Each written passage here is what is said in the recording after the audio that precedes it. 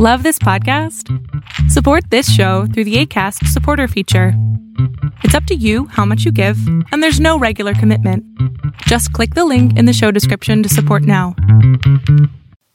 Hey, book lovers. Want to hear a story?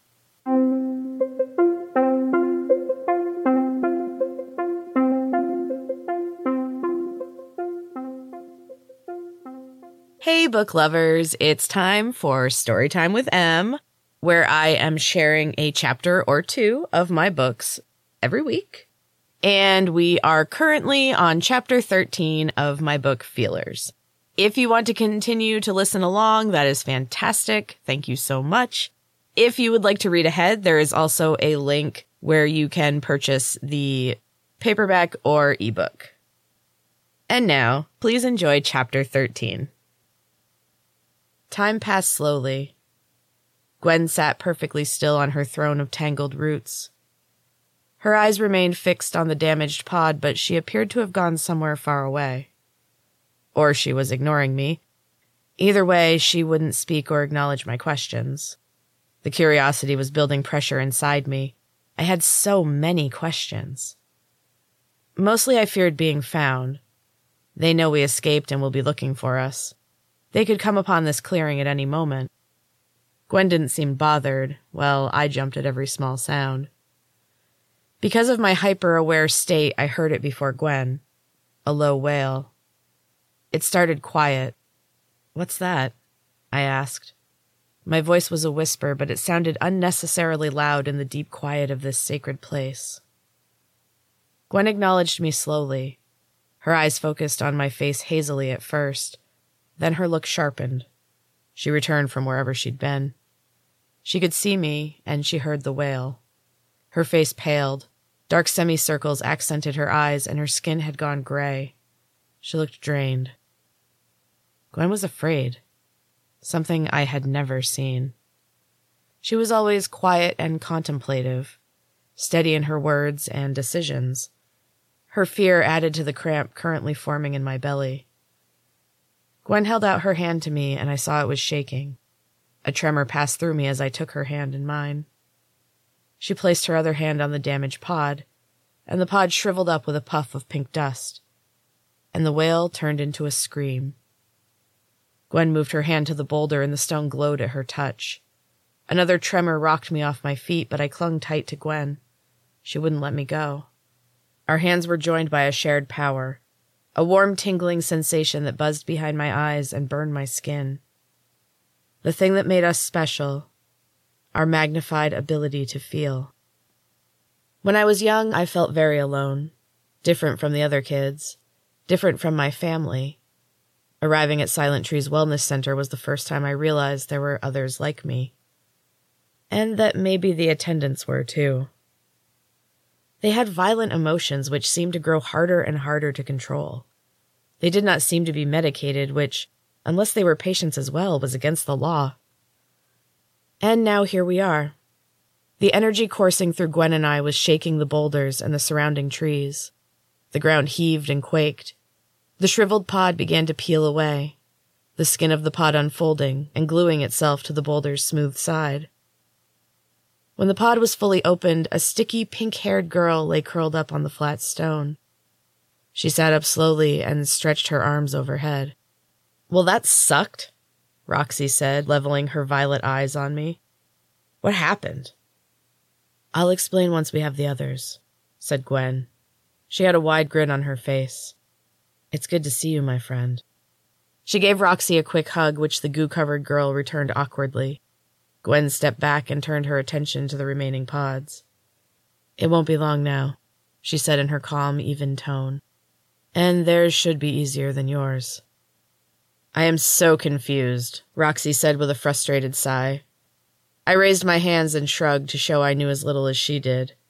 There hadn't been time to ask questions, and I had assumed that Gwen was clueless as well. It seemed I was wrong about that. "Here we go," Gwen said. She grabbed my hand again and told me to take Roxy's.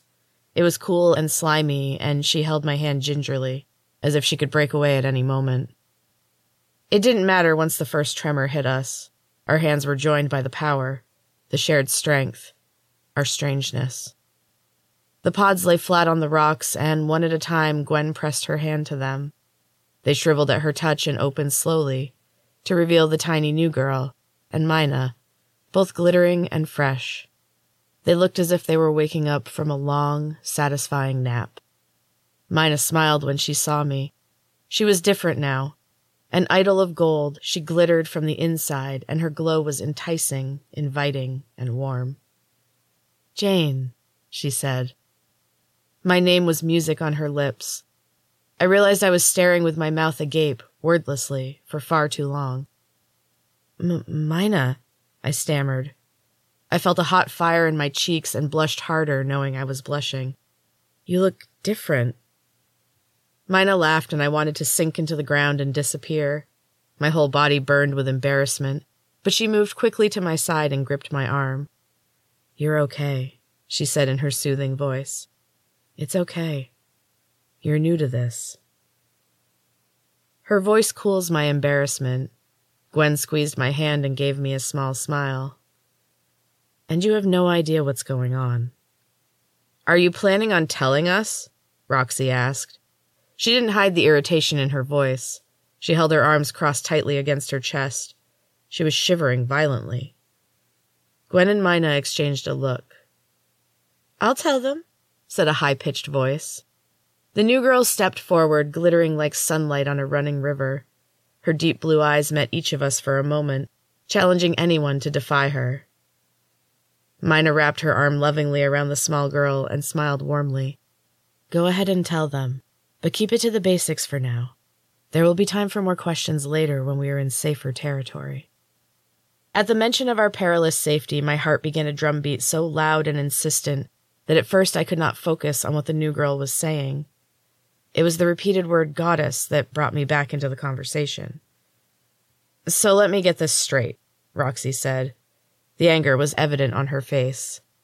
"You're trying to tell me that we all died and were brought back as the mythical goddesses from the bedtime stories I heard as a kid." Gwen placed a hand on Roxy's shoulder. When Roxy shrugged it off, she placed it on her shoulder once again and gripped it tightly. I could see a tremor pass through Roxy, and it left her quiet and subdued. "It's not a myth," Mina said evenly. "Blessing or curse is for you to decide. I think once you see the others, you will be grateful for this new chance at life." Roxy snorted but remained otherwise silent. Gwen smiled at her. Her slender arm was draped over Roxy's shoulders, and she gave her a little squeeze. "This would not have been my choice, but it was not mine to make." She leveled her stony gaze on me. "But there are worse fates than ours. We get to live forever." The word hung in the air, heavy and unfathomable. Forever. Lifetime after lifetime. Endless, meaningless time.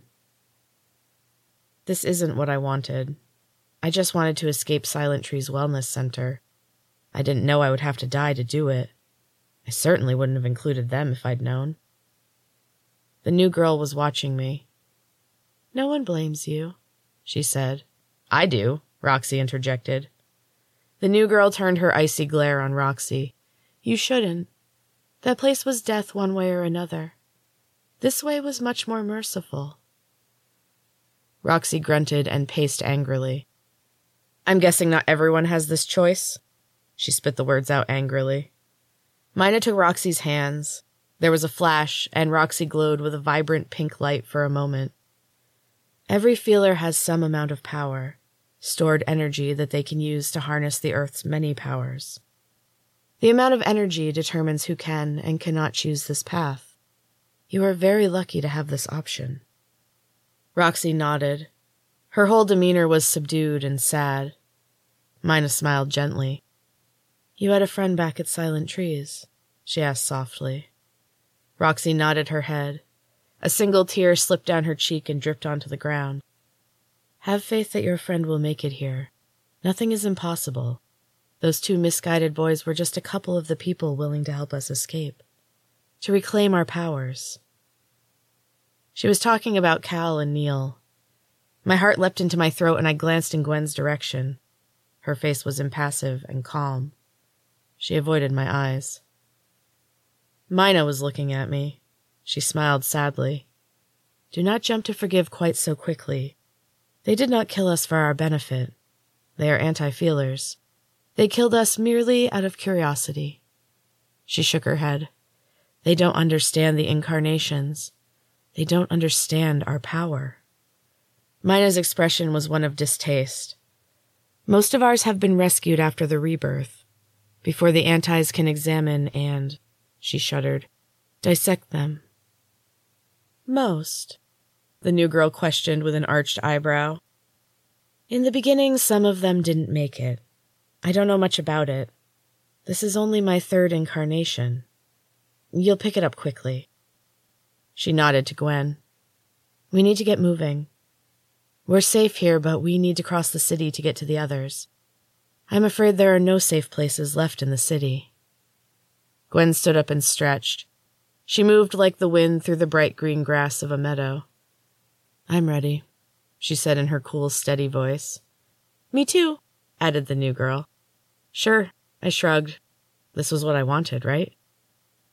What's your name, anyway? I asked the new girl, and she gave me a small smile. Kaya, she said. Nice to meet you, Fire Girl. Jane, I corrected. No, she said, shaking her glittering hair. That's not who you are. It's too plain. I will call you Hesta, Fire Sister. We're going to be friends, I can already tell. And me? Roxy asked snarkily. Are we all going to be best friends in this messed-up afterlife? She threw up her hands and stormed off. Gwen and Mina exchanged a look, and Gwen followed Roxy into the trees. What's her problem? Kaya asked quietly. She slumped down onto a big tree root and dug into the dirt glumly with her big toe. Her toenails were painted light blue. Some don't handle the transition well.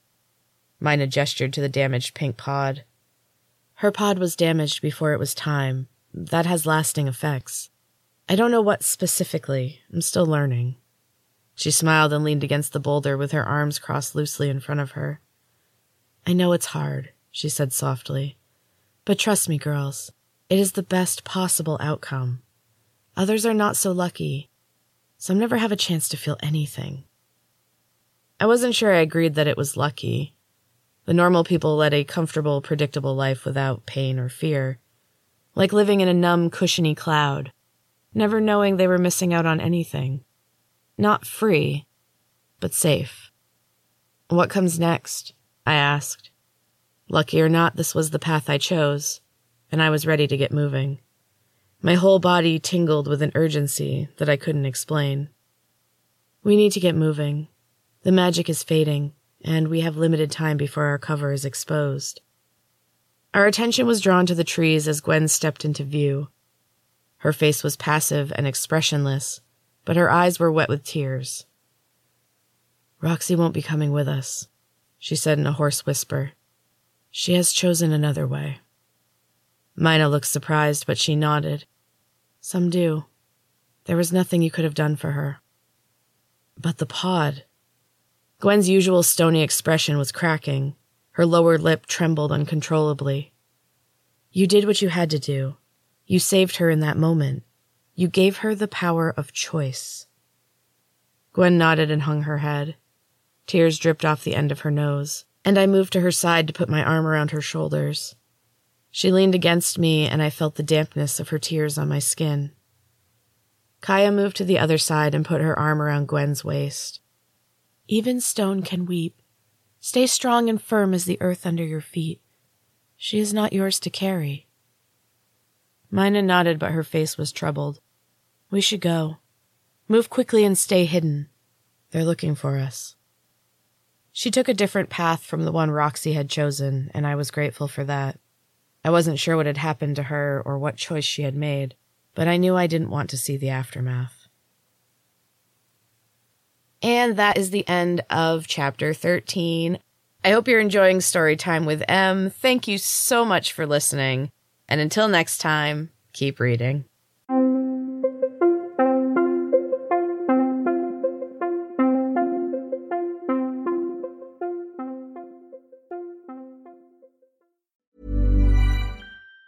It all started with Mom. She's always had a way of making everyday moments feel like an adventure. So this Mother's Day, Kate Spade New York is here to help you thank Mom and all the mother figures in your life.